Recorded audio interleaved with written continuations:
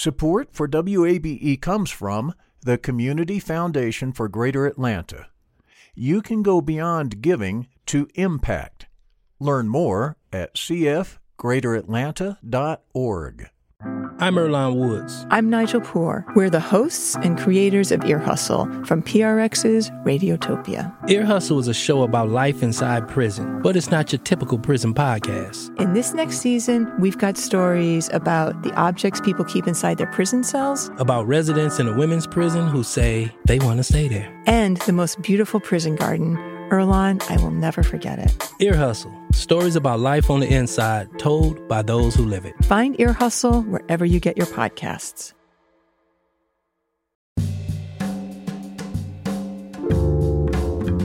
Cloudy skies, welcome to this Tuesday edition of Closer Look.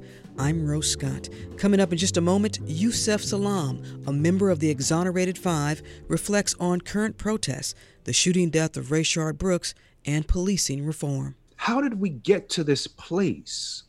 We have to go all the way back, and we have to connect all of the dots in order to understand that it's more than just retraining.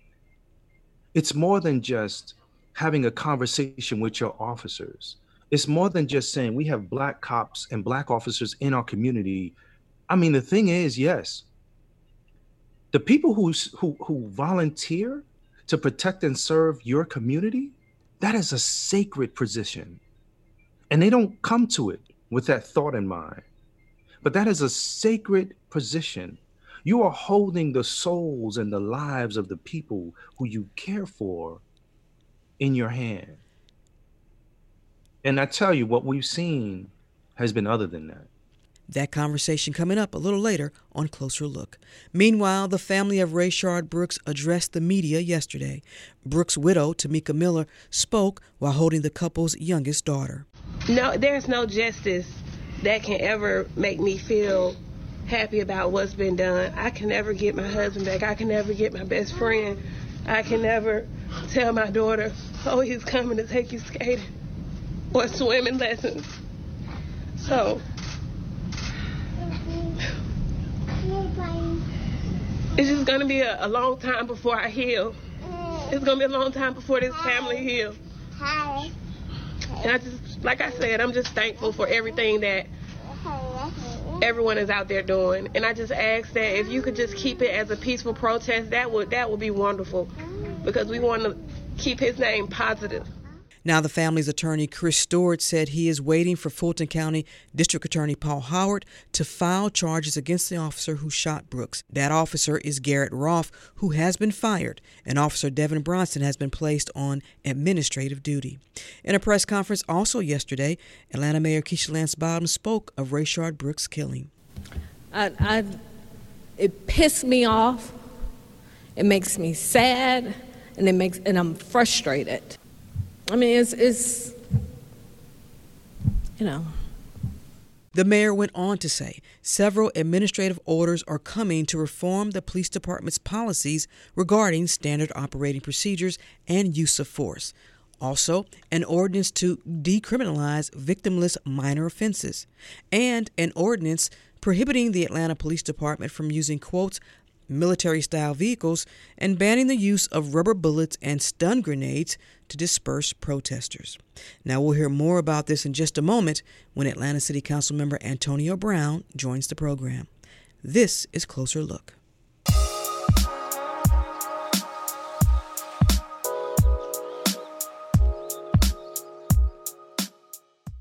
Closer Look continues now here on 90.1 WABE. This is Atlanta's Choice for NPR. I'm Rose Scott. As mentioned earlier, Atlanta Mayor Keisha Lance Bottoms has announced she signed a series of administrative orders to adopt and implement reforms to the police department's use of force. Now, this, of course, is related to this past weekend's police shooting death of Rayshard Brooks. The officer who shot Brooks, Garrett Roth, has been fired, and Officer Devin Bronson has been placed on administrative duty. Are these new administrative orders the first step in addressing the many, many demands of the community? And can the City Council play a more active role in ensuring the implementation of these measures? Well, joining me now is Atlanta City Council member Antonio Brown, who represents District 3, which includes the Vine City and English Avenue neighborhoods. Councilmember Brown, thanks for taking the time. I really appreciate it. Yeah, thanks for having me. It's always a pleasure to see you. You all had a very, very long council meeting Monday. It was filled with calls for immediate action. There was frustration, accusations of failed leadership. I want to begin there because I do want to play this exchange. So take a listen. You know, you were the first mayor I ever voted for. I've always respected you. I've always supported you. You know, and as much as people try to put it seem like I'm against you, I'm not. I just want this city to move forward, and I want us to make sure we don't have to lose another unarmed black man to the city. It's unacceptable. Well, let me just correct you on a couple of things. You may have seen a picture behind me. You may have seen a picture with me behind the barricade, but you obviously did not see the picture of me walking with the demonstrators. Secondly, as it relates to Jimmy Atchison specifically, when he was killed, we took the unprecedented step, and I don't know if you were on council then or not, but we immediately removed our officers from the federal task force because they would not allow our officers to wear body cams. That investigation, along with the decisions surrounding Mr. Kane, remained with the district attorney's office. That became a GBI investigation and remains with the district attorney's office. So I understand your frustration, Mr. Brown, because we all share it. But I simply asked a question in response to a call that I saw that you had made for everyone's resignation. And the question simply was it going to begin with yours? Thank you for answering. Yes, and I think as the leader of the city, it should probably begin with yours, because it's obvious that you're focusing more on your national platform than you care about this city. You know, you're sitting here on all of these news networks while your city is burning to the ground because you're not doing what you should be doing as a leader in this city. And I understand that you were on MSNBC earlier today. Now, Councilmember Brown, I do realize that there were some apologies afterwards. Was this just moments of frustration between you and the mayor and everything that's happening? But I'll let you respond now to that whole exchange. Yeah, I mean, it's exactly what you said, Rose. You know, we're all frustrated. We're tired. We're hurting. You know, I've been on the front lines for 15 days straight in this city, marching with our people, our young people, listening to their cries for action, their cries to be heard, you know, and, you know, I still feel the exact same way. You know, the reality is we're all accountable for the Black lives that have been lost in this city.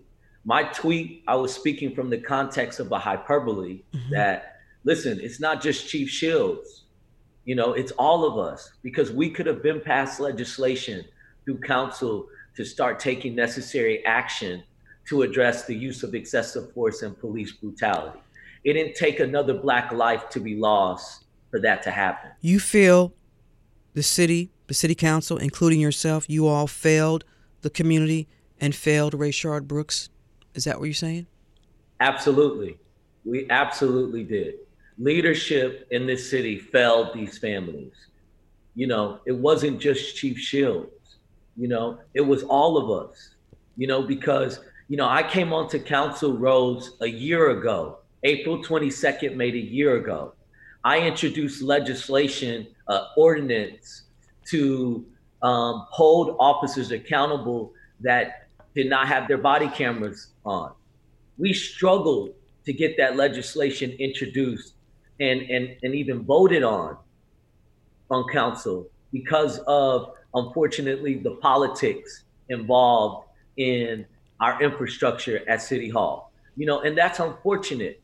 You know, these are human lives we're talking about. Mayor Bottoms says a national search will take place for the city's next police chief. Are you in favor of bringing someone from outside of the APD ranks, or you feel there may be candidates within the department? Because if we're going to talk about changing culture, I'd like to get your thoughts on where that leadership should come from. Do you think it could currently be within APD?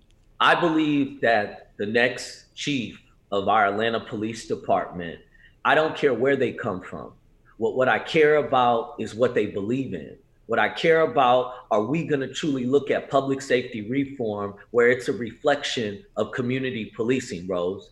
I worked with Chief Shields to install one of the first ever community policing initiatives on MLK and Lowry, where we have foot patrols and bicycle patrols, building relationships with the community, reinstalling trust with the community. We reduced crime in 90 days by 57%.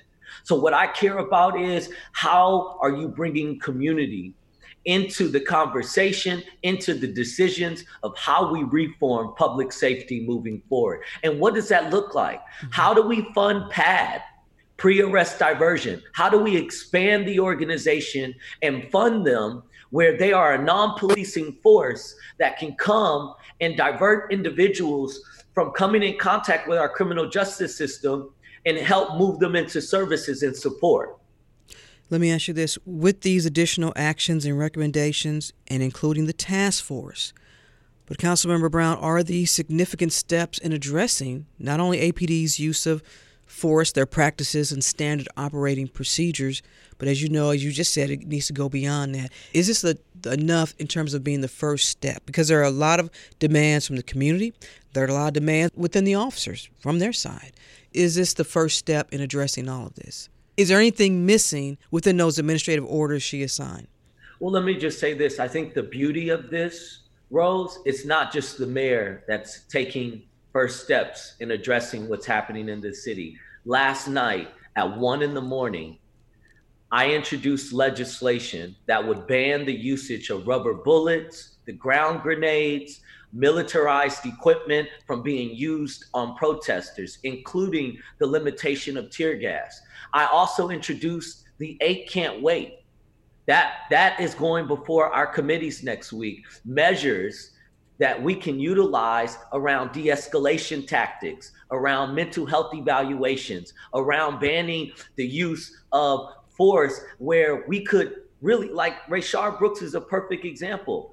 We should have been able to come up to that brother Rose and say, hey, I know you, Rayshard. Let me call you a Uber, right?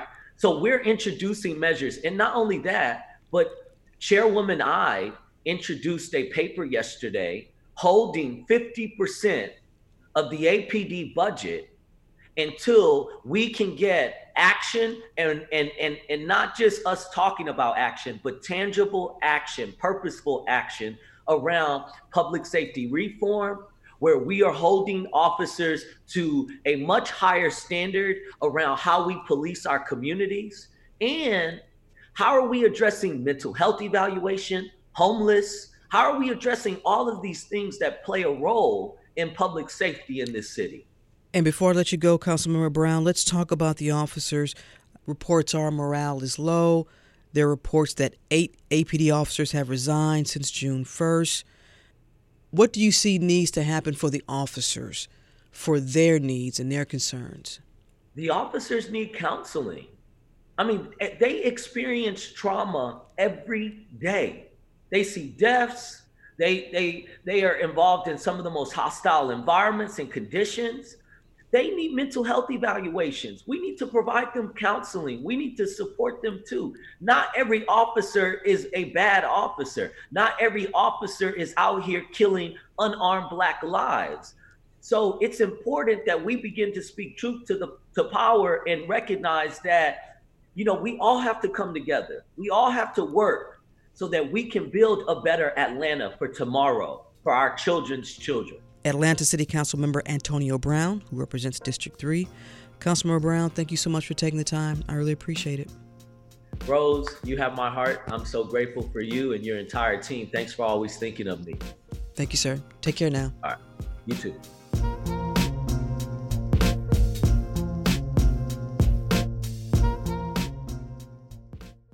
Support for WABE comes from the Community Foundation for Greater Atlanta. If you love Atlanta, you can invest in the big picture. Learn more at cfgreateratlanta.org. The field of mental health counseling is growing rapidly, and Richmont Graduate University can equip you with everything you need as a licensed professional counselor while integrating your faith into your clinical practice. Programs are offered in Atlanta, Chattanooga, and online. Apply today at richmont.edu. That's richmont.edu. Closer Look continues now here on Atlanta's NPR station, 90.1 WABE. I'm Rose Scott. De-escalation in law enforcement. By definition, it means reducing of the intensity of a conflict or potentially violent situation. So now we pick up part 2 of a conversation with 2 veterans of federal law enforcement, both who now work in security services, policy and procedure reviews, and training. First up, Ray Moore is the owner of Moore & Associates. It's a security consulting firm. And also, he's a former member of the Secret Service and Presidential Detail. Also joining the conversation is Douglas Shipley. He's a retired supervisory special agent with the FBI. He also served as the acting assistant special agent in charge of the Atlanta Division. Agent Shipley also has experience in training and development with local and federal law enforcement. What goes into effective de-escalation training? Before we even talk about how an officer should take that training and turn it into effective execution, I think you go back to that self-reflection, and it comes back to an awareness of who you are, how you think, what you think, and how you come across to other people. People are using emotional intelligence nowadays. They're talking about these emotional intelligence kinds of things. And it basically boils down to that. This is before we ever even used the term or knew the term emotional intelligence. But to be able to have a conversation with somebody and recognize what you are saying to them, what they are hearing, and what they are not hearing from you. So it's a communication thing. So when you're talking about a de-escalation training, you have to start with the basics, and that is listening skills and communication skills. In order to be able to de-escalate, you have to be aware of where you are in that conversation and how you're contributing to that conversation. If both of us come in with some kind of preconceived bias, the police are only here to hurt me, and Black people or people of color or big thugs and beasts and or superhuman, we've come into the whole conversation with bad information, and it's going to go badly. Is that something that you relay to the officers in training? Did you all talk about that? Back when I was doing training, we talked about it. Again, I didn't necessarily talk about de-escalation. I just talked about communication. Mm-hmm. And I was a big proponent of communication. When I was a police officer, I was a 150-pound buck wet police officer, and I was too small to sit around and think about beating somebody down. And so I use that philosophy when I talk to people, people much larger than I, groups of people, et cetera, et cetera, et cetera. And they would tell you that Doug Shipley knows how to listen to what's going on and be able to take that and move forward. Agent Moore, what about you? How do you define effective de-escalation training?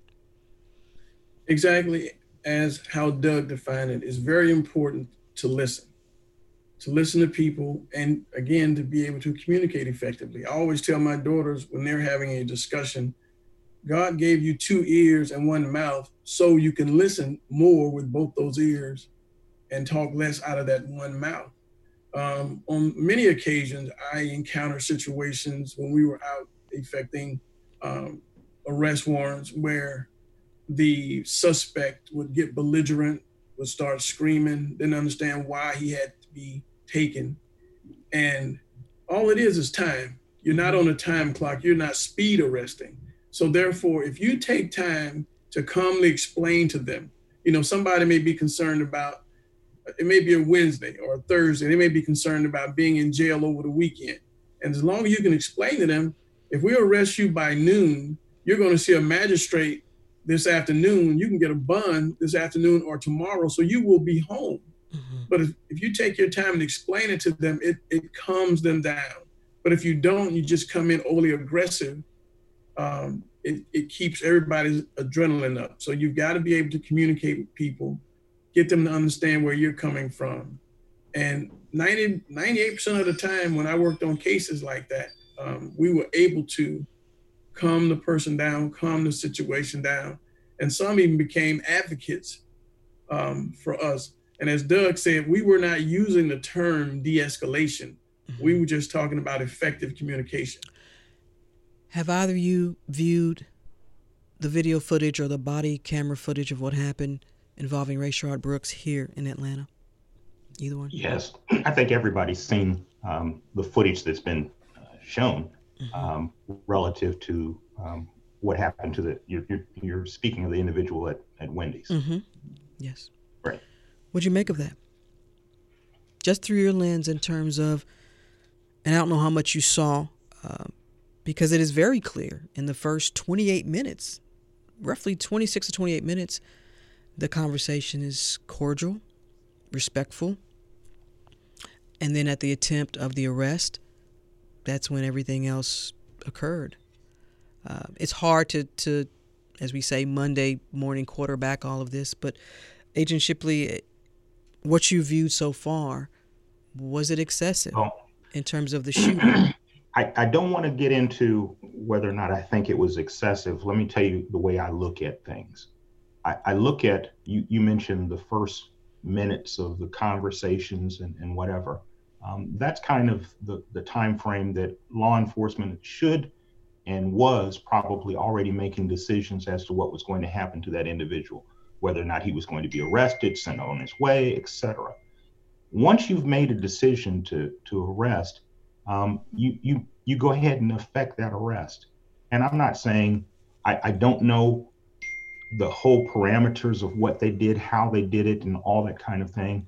I just know that at some point, that should not have escalated to that point.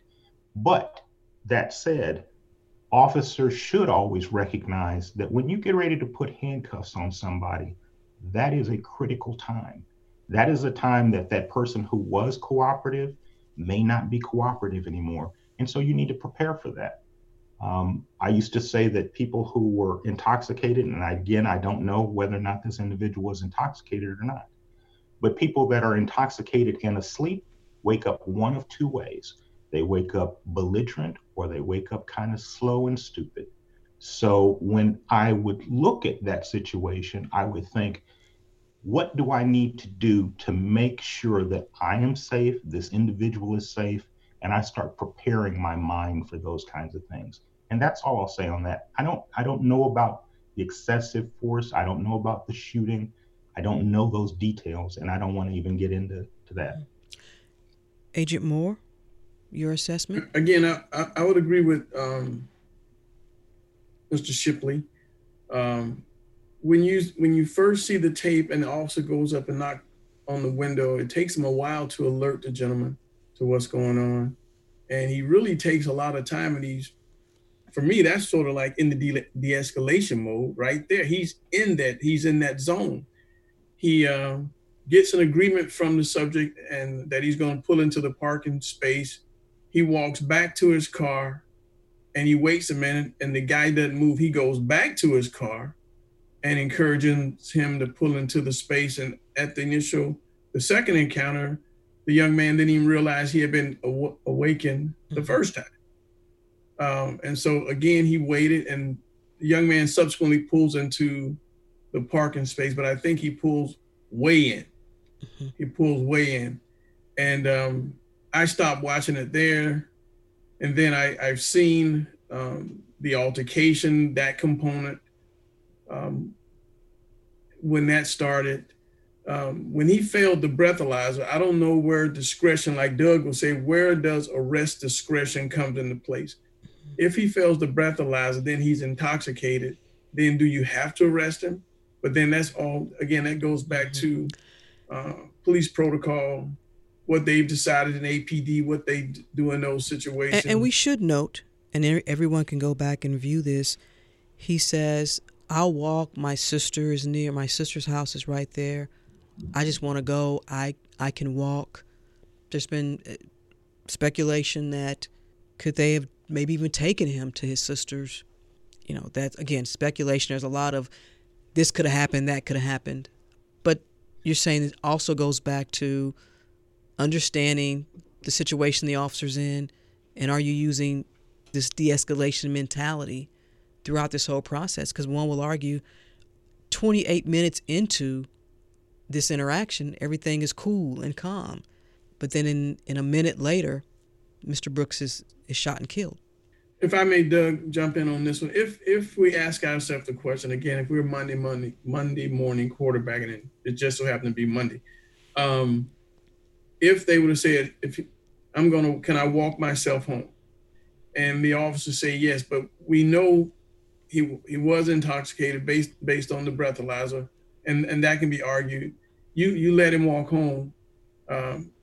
Say if he falls asleep on his way home and gets hurt, then the liability goes back on the police officers.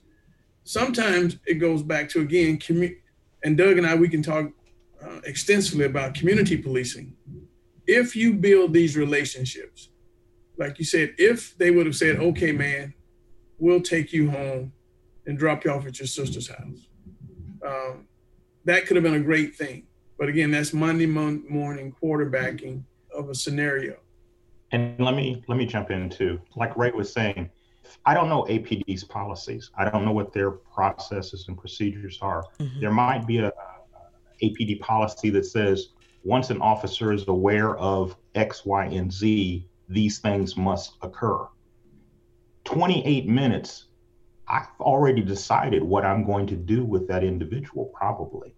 I've already made my calculations. I've already thought about the procedural processes and all of those other things. And so 28 minutes in, and I'm having a fairly decent rapport with that person, I think I could have probably gotten them into handcuffs at that point. If that's what my decision was going to be. And again, I'm not trying to say that these officers did X or these officers did Y. I'm just thinking about the way I think about those things. I want to end with giving you both an opportunity to weigh in on this. So much has also been said about the mental health of law enforcement personnel, resources that are available to them, resources that might still be needed.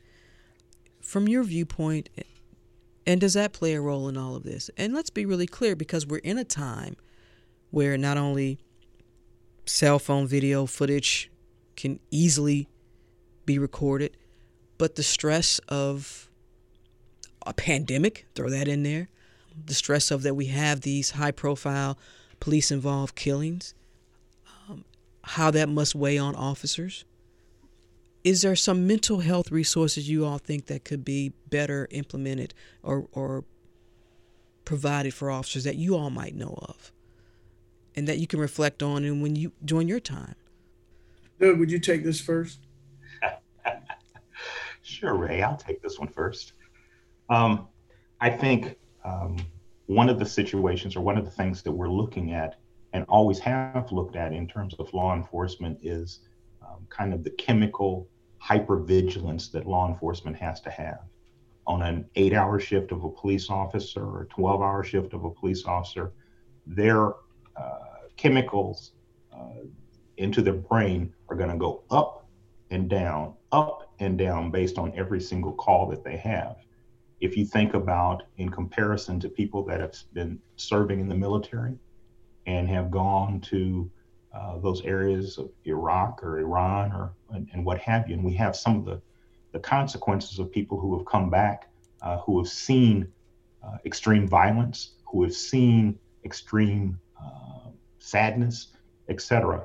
So we're dealing with a situation in which officers are doing that on a daily basis, 8 hours a day, 12 hours a day, 5 days a week, 7 days a week, whatever it is, and it goes on. So in terms of some of those things, we need to look in terms of how we can best address and how we can best help them in that situation. In terms of what was available or what currently is available, I know we had mental health counselors.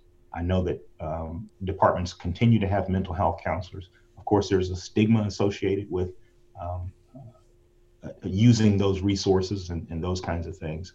So one of the things is we probably need to try to destigmatize the use of those resources and services. And Agent Moore, I'll give you the final word on that. Mental health. Yes. What I want to talk about quickly is President Obama's Commission on 21st Century Policing.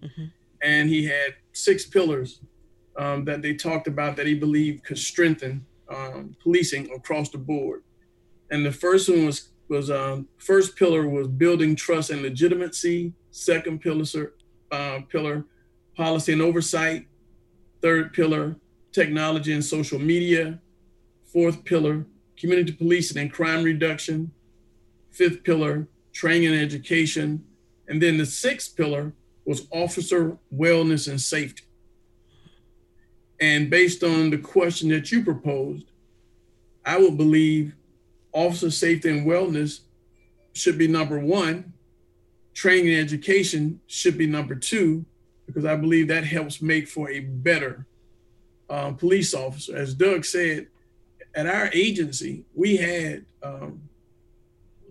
the EAP, Employee Assistance Program, where you could seek out counseling either internally or they would refer you to an outside counselor. And it was utilized. But in my career, I probably had 10 colleagues that I knew personally that committed suicide. I don't know what the stressors that drove that, but these were people that you could see Monday through Friday. They look just as normal as you and I do now. But at a point in time during their day, they decided to take their lives. The stressors, as Doug said, that adrenaline or whatever those chemicals in their bodies told them it was better to just end it all than to work it out. And again, I have to go back to what Doug said. People are not willing to expose themselves to counselors because of the possible ridicule they will get. But in my agency, I was a strong proponent of referring people for counseling, whether it be professional psychological counseling or ministerial counseling. It was based on where I saw them being grounded. And so I do believe the officer wellness and safety and the mental health of the officers is vitally important. And I want to just say one more thing, Rose, because you asked about it very early in the interview about de-escalation training. Probably about 28 states in the US mandate de-escalation training. There's about another 16 or 17 that do not mandate it in state policing or in local policing where they provide funds. I think one of the elements that's in the congressional bill that's pending right now is mandatory de-escalation training across the board, across the country. That's one of the components that's being listed in that bill. So I just wanted to share that with you. I believe in Georgia, the requirement, I believe, I could be wrong, is 1 hour per year. I'll double check that because I don't want to say anything now. I'll get an email. But we will definitely double check that. Wow, you all shared a lot. Ray Moore, owner of Moore & Associates Security Consultants, also a veteran Secret Service agent and also part of the presidential detail.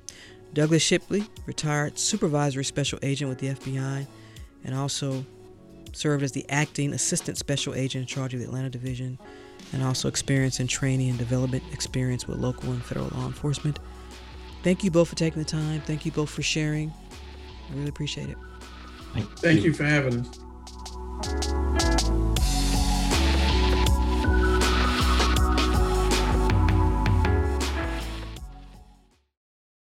Closer Look continues now here on 90.1 WABE. This is Atlanta's Choice for NPR. I'm Rose Scott. As we continue our conversations today, a community is fed up and demands answers.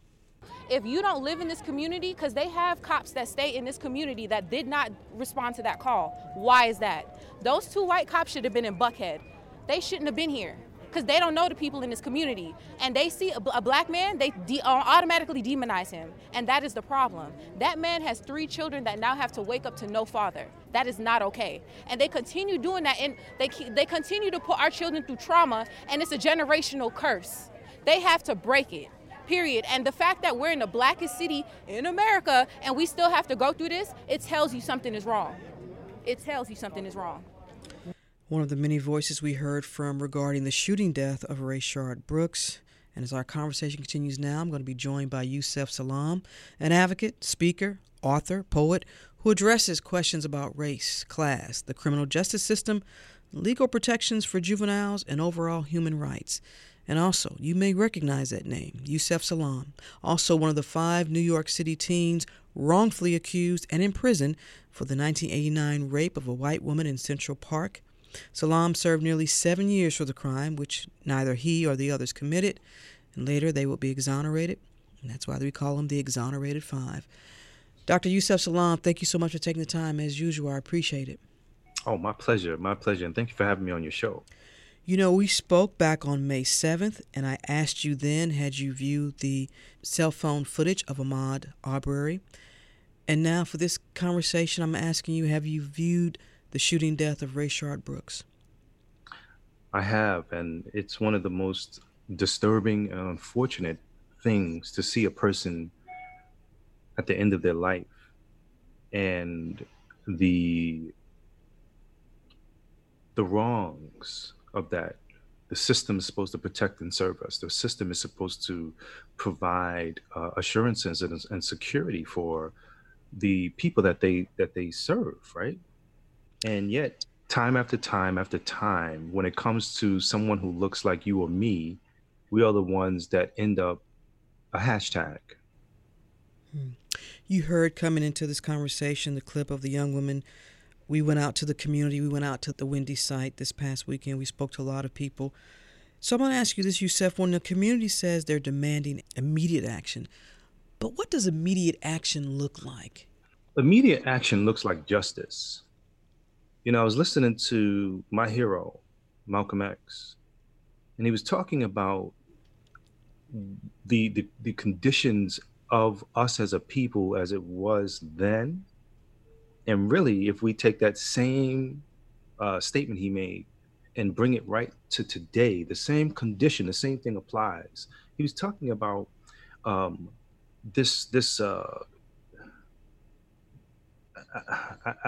searching for a word, but it's the Band-Aid placed on the wound when really we need the treatment to the condition of having that knife put in our backs. So you talk about the treatment, and you and I have had conversations before. Some will say the wound is, some will say racism or bias, or some will say other tentacles tied to the conditions of the community.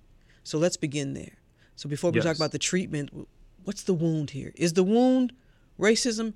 Is the wound all these other systemic issues that have plagued, since we're talking about black folks, the black communities, even here in Atlanta? What's the wound here? Absolutely. The wound is systemic racism, systemic oppression.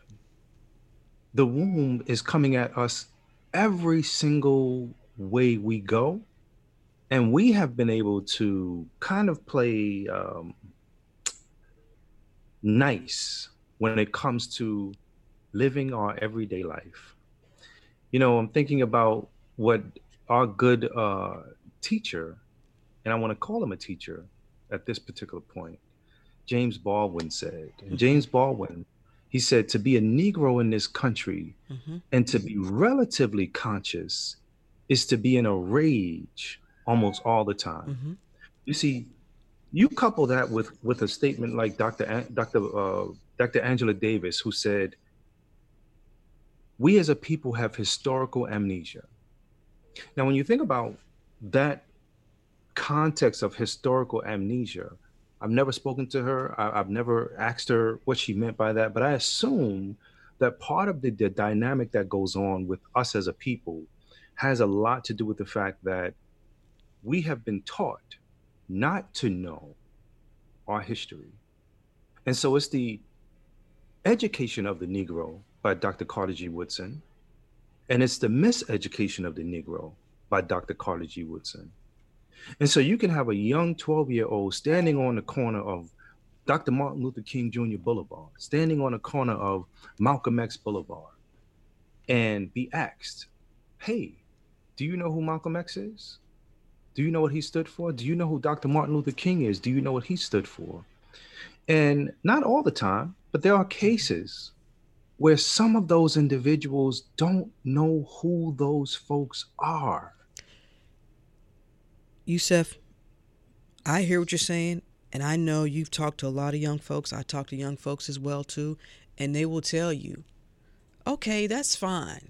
You want me to know my history, but how does this help me today, being a young black male who's living in a situation or a plight where I feel like at any time I could have a bad interaction with police, I could have a bad interaction with someone who doesn't look like me, who's asking me to justify where I'm being. How do you get that message across to them? And they say, well, that's fine. What Malcolm X said, and James Baldwin and Dr. King and Angela Davis and all them folks. How are you going to help me get through this current situation in my community where I feel like I don't trust the police? By telling the truth.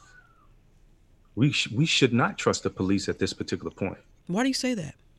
Here's a man, we watched a video, and here's this young man saying, hey, okay, I had a few drinks. Listen, my sister lives right over there. Mm-hmm. I'll walk over there. I don't even have to drive, right?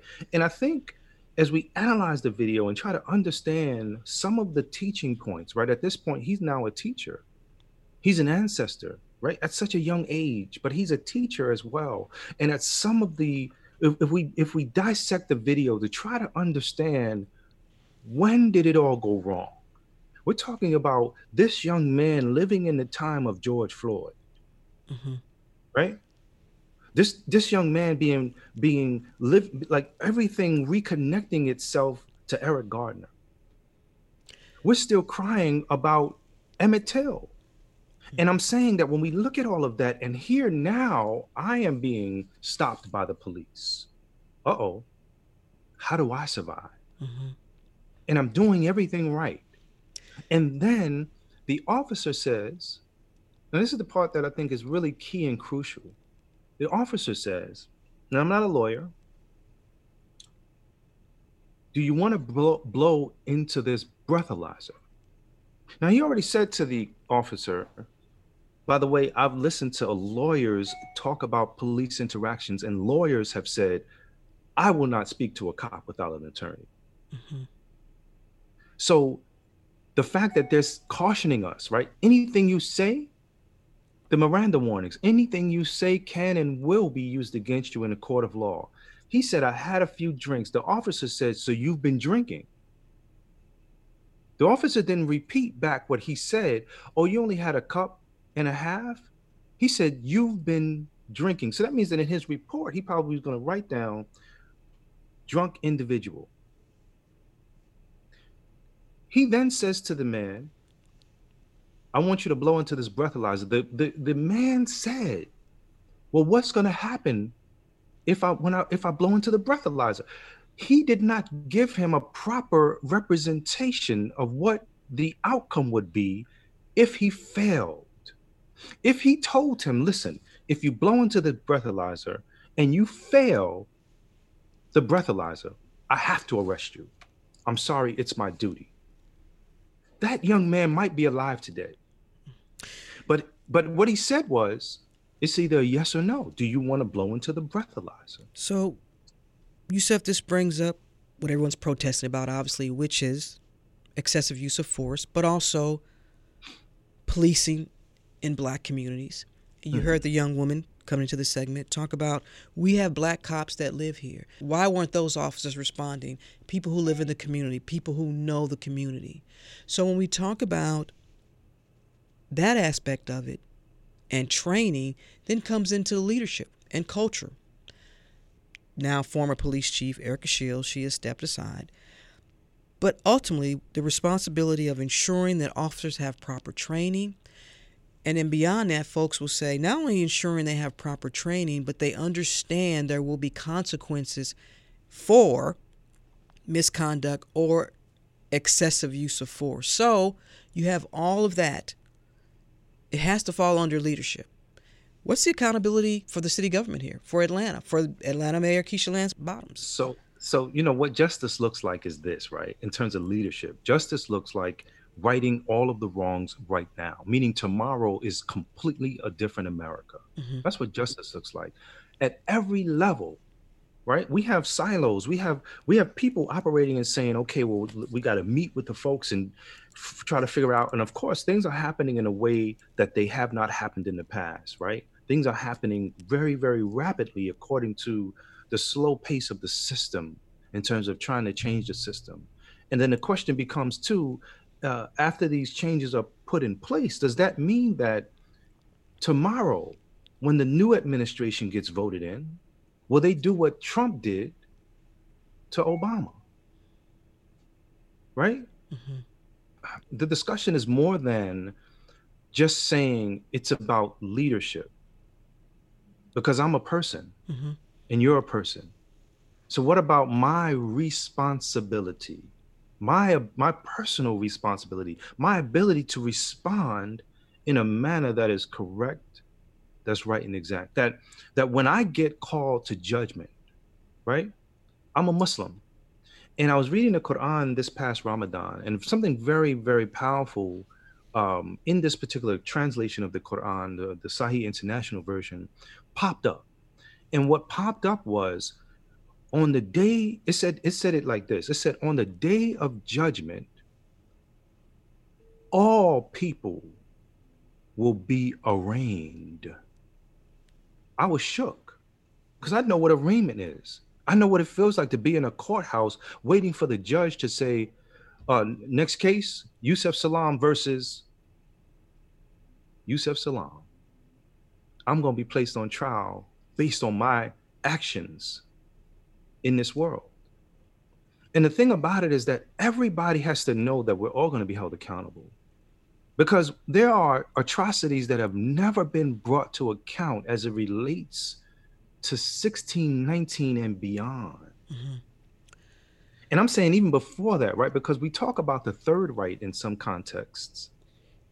And I'm thinking about the third right in the context of me coming from New York, me seeing what the dynamics were in New York, me knowing that there's a community in New York that the police cannot go into without their permission.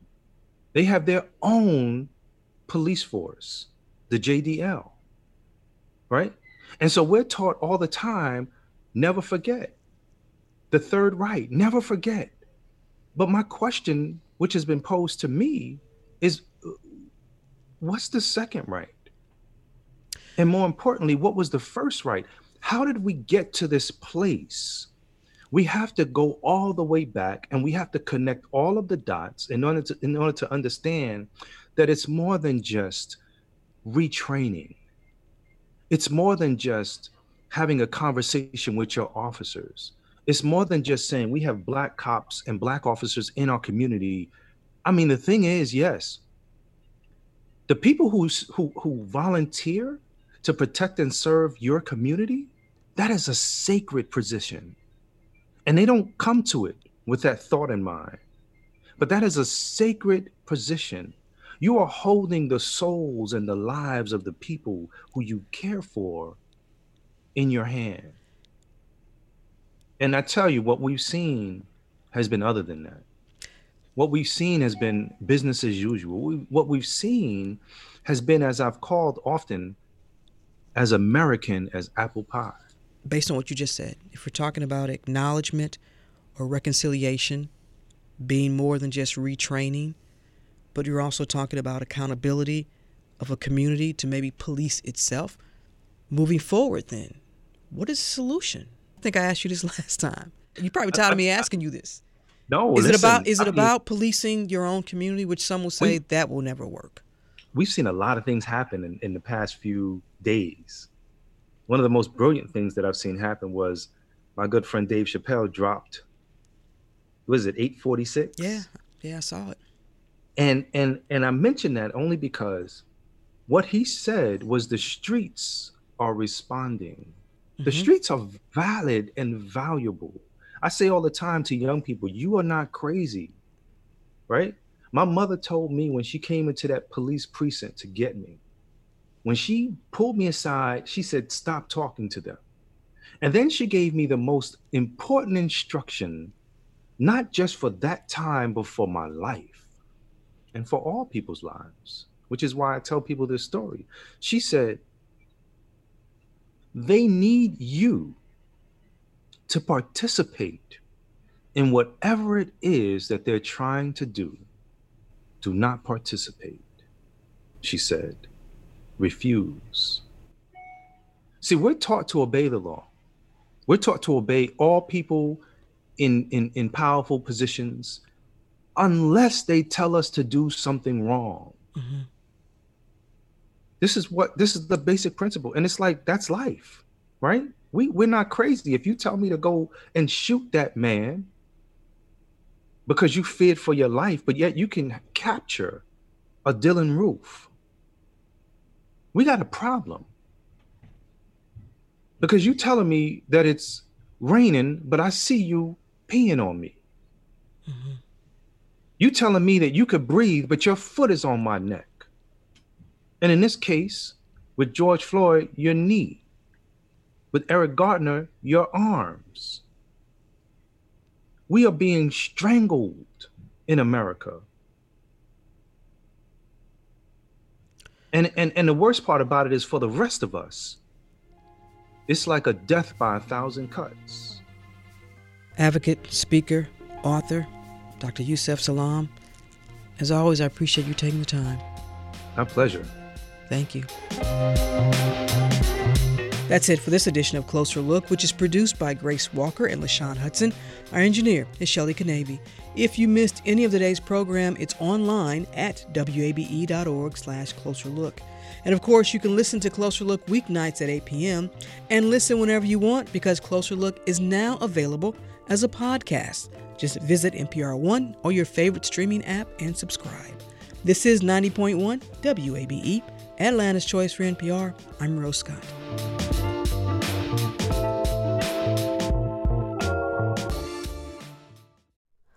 Hi, it's Terry Gross, the host of Fresh Air. We bring you in-depth, long-form interviews with actors, directors, musicians, authors, journalists, and more. Listen to our Peabody Award-winning Fresh Air podcast from WHYY and NPR.